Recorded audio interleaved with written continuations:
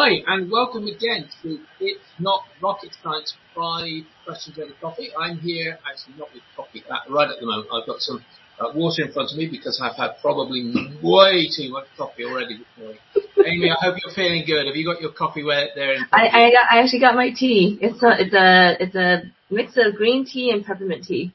Wow, that sounds very calming. I'm sure that's not what I need right at the moment. I don't need anything calming. So, I'm here with Amy Lancy. Amy is a communications consultant who has a real simple mission. She wants to help you to tell your story so that you can honour the life you've lived and tell the world about it in the way to activate your know, like, trust factor and uncover the gold brimming within you, which I think is a wonderful aim, Amy. And so let's start with my usual question to you. You know, who is the person that you're trying to reach with that message and trying to work with? The person that I'm trying to reach with that message are someone who's a coach or a consultant of any industry, really. Someone who is trying to rise above the noise. And the reason why I picked this target market is because I know that there are a lot of coaches, and my very first business was as a health coach, and I failed in that business knowing that there were a lot of health coaches and there were a lot of coaches, and it was just really hard to rise above the noise. And it was also really hard for me at the time to articulate what was it that I really did in a way that people understood, in a way that stood out too. So the person I'm really looking for are people who struggle with what do you do? Like, how do you answer that? It's something that causes a lot of anxiety in people. Yeah, it's tough, isn't it? I was having a conversation only this morning with somebody that was struggling, and you know the one thing that they were struggling to do was to be succinct about what they did. They could talk. I mean, in fact, we ended up, and it took Tim 2 hours to explain what he did, and eventually I boiled it down to about 3 sentences. He went, yeah, that's it. And I went, okay, but it's taken you 2 hours to explain it. That's too long if somebody wants to get to know you quickly, isn't it? 2 hours is just too much. You've got to know that in such a way that you can actually explain it fairly succinctly. Yeah, no, exactly. You got to be able to explain it in, 30 seconds, 1 minute, 2 minutes. I mean, even one sentence. The biggest messaging lesson I ever learned was from a friend of mine who is a voice and messaging coach, and we did this years ago. She said, Amy, if you can tell a third grader what you do, that would be amazing. And so I remember sitting in the car with her for 10 minutes. I was completely silent. And I just finally said, I help business owners find the right words to describe what they do. And then she looked at me, she said, bingo. I was like, okay, I got it. I love it. So that really leads us to the sort of second question around here, which is what is it that those business owners have tried to do on their own and have not necessarily succeeded as well as they might without the sort of help you give them? They try to come up with a really impressive elevator pitch. So and when I mean impressive, I mean, it'll have all kinds of flowery language. And really, when it comes down to it, it looks like a 5-minute commercial in a 30-second time slot. So in their mind, the more words they add, the more impressive they sound. And really, they've lost people within the first 10 seconds. So, that's an issue because, if they're in a room, I know things are opening up now. So, if they're in an actual room or if they're in a Zoom room where everyone is giving the elevator pitch, boom, boom, boom, boom, boom, and you're one of the people who are just spouting a lot of words, people are not going to remember you, unfortunately. And then they're looking at networking groups being like, I don't know if networking groups are really my thing. I don't know if I really should be here. And, the truth is that, depending on the group, obviously, your people could be there and they could not be there. But the most important thing is that if people are not coming to you to at least talk to you after you give your elevator pitch, even if they end up being a business colleague and not a prospect, there's something going on there. And then you end up talking about your business in a silo, in a vacuum, and then you're wondering why is nothing working? maybe I'm not meant to do this. And then that gets to dangerous territory of, I'm going to probably give up on my dream. It's like, no, don't do that. Don't do that. You just need to seek help. Yeah, no, I love it. Okay, I love it. So, and this is where I hope you're gonna talk us through something that's really quite wonderful here. You have got you've got a like from one of the previous guests on the podcast from Aideen Nibriada-Wolper, who's watching us at the moment, and she's just loving what you're saying. And I suspect that's something that Aideen really does resonate with, because she does a lot of great vocal coaching as well. I don't know if you've serious stuff, but I know you've got a great free resource that I'd like to sort of just talk about now, which is now going across the bottom of the screen, and that's from Milk Crate Mastermind. Do you want to just talk us through what's that valuable free resource that you've got at Milk Crate Mastermind? So essentially, the Milk Crate Mastermind it's a membership program that I started about a year ago, and it's a safe space where business owners can work on their messaging in a group setting. And so while it is a membership program, I allow everyone to come for one meeting as a guest, with free of charge. So that way they can just check us out and see what our process is. And I feel like I need to take a moment, Stuart, to talk about why did I name the mastermind the Milk Crate? Because I know some people are like, that's not sexy, that's not pretty. Like, why did you name it after some object that we store things in and that we use as a stepping stool sometimes? And the reason why I named it that is because 2 years before I started the mastermind, I had a vision of someone standing on a milk crate in a public square. And when they were standing on that milk crate, they were using it as if it was their own stage.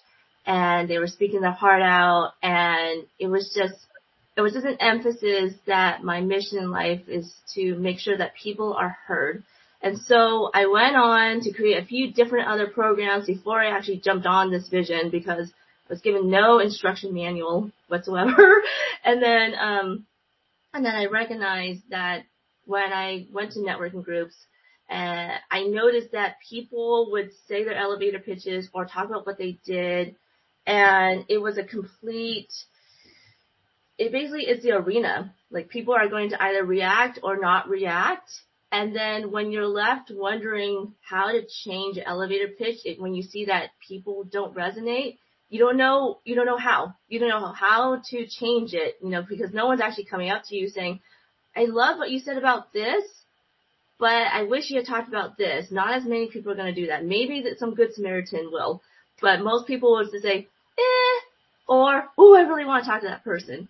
And so I created the mastermind to be that practice arena, to be that place where someone can answer the questions that we ask them, and then answer to the best of their ability without judgment.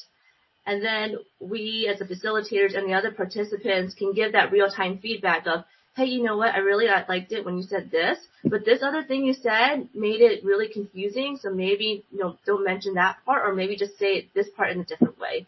It said that's the value that we bring as a mastermind as a whole, because we give that real-time feedback, because that's what we are designed for.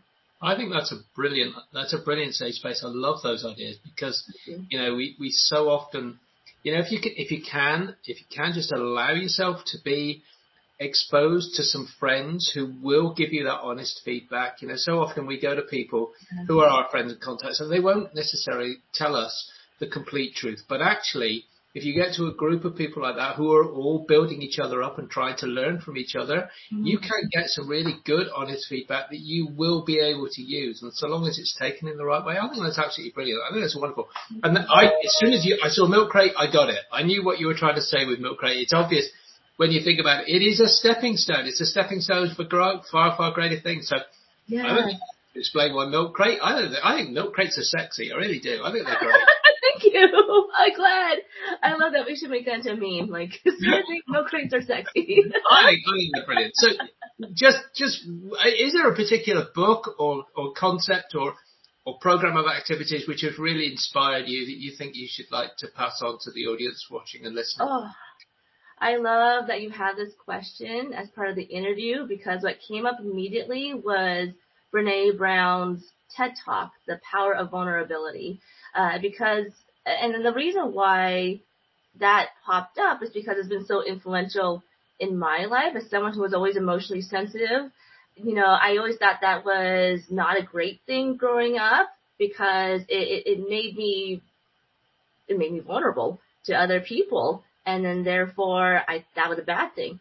But then when I saw Brene Brown's The Power of Vulnerability, me personally, I was like, oh, I feel so vindicated now. Like, I feel like I have a superpower. And then also just when we are working on ourselves, when we are working on our communication, it's not just words and not just projection, not just delivery. It is all of that. But really to be able to communicate, you have to be willing to have a certain degree of vulnerability. Because in that vulnerability, you allow people to see the human side of yourself. So often we think that, oh, if I put on this mask and it's a wall, then people are going to like the wall and like me enough that we're all going to move forward. And, business is business, but if people don't trust you, if they can't see the person that you are, they're not going to take a chance on you. Mm. And so there does need to be a certain degree of vulnerability when it comes to communicating to your audience. And also when you're working on your messaging, when you're working on what do, you have to be vulnerable enough to be willing to accept feedback from other people. Because that's another thing. Like sometimes feedback is hard to receive, but if it's coming from a place of truth and it's coming from people who are really rooting for you, and also if you're able to embrace that rejection, then it's easier to see, okay, this is what I need to work on, and then grow from there. Mm-hmm. It's sometimes difficult as business owners for us to put our ego to one side and accept that feedback. We often don't want to seem vulnerable, but actually to use feedback as a positive, to use it as a way to say, you don't make mistakes, you just learn. Exactly. That's the important thing is, if you ever just allow a failure or something like that to pull you down, you've used it in the wrong way. You need to allow failure, or you need to allow feedback to be the thing that makes you grow.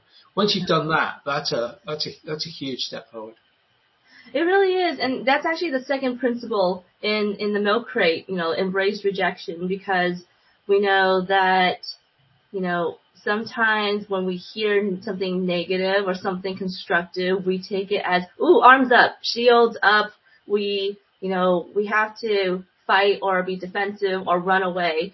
And really, it's about just hearing what the other person has to say, and then you can figure out what to do with it after that. Yeah. That alone is growth.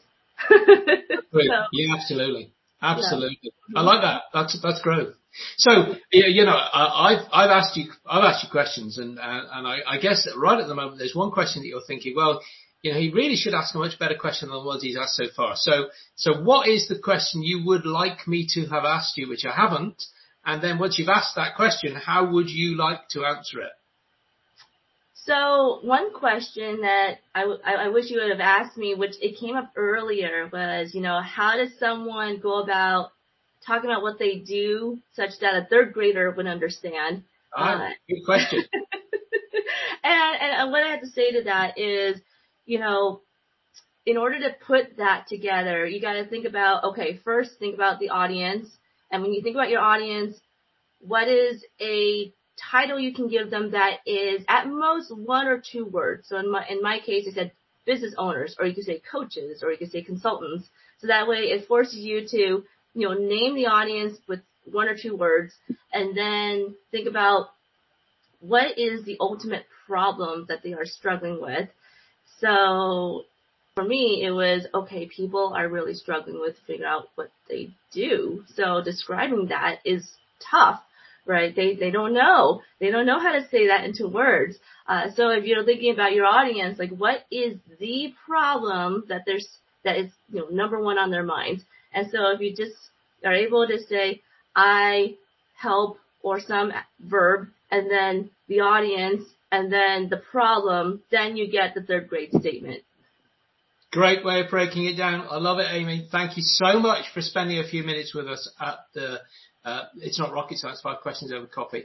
I'm just going to finish by saying, if you, a bit like Aideen just now, we're wanting to be able to get hold of advance notice of when we have great people like Amy on the call, so that you can pop in and maybe ask questions or make comments in real time.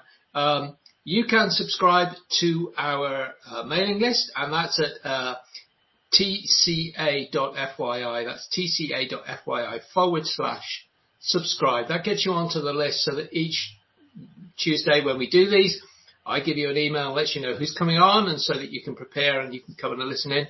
And you get to meet wonderful people like Amy. Amy, thank you so much for spending a few minutes with us here on It's Not Rocket Science, 5 Questions Over Coffee. Thank you so much for telling us about some of those great tips. Really look forward to seeing how many people get into that Milk Crate Mastermind and improve their message so much better. Thank you so much, Stuart. This was awesome. Thank you.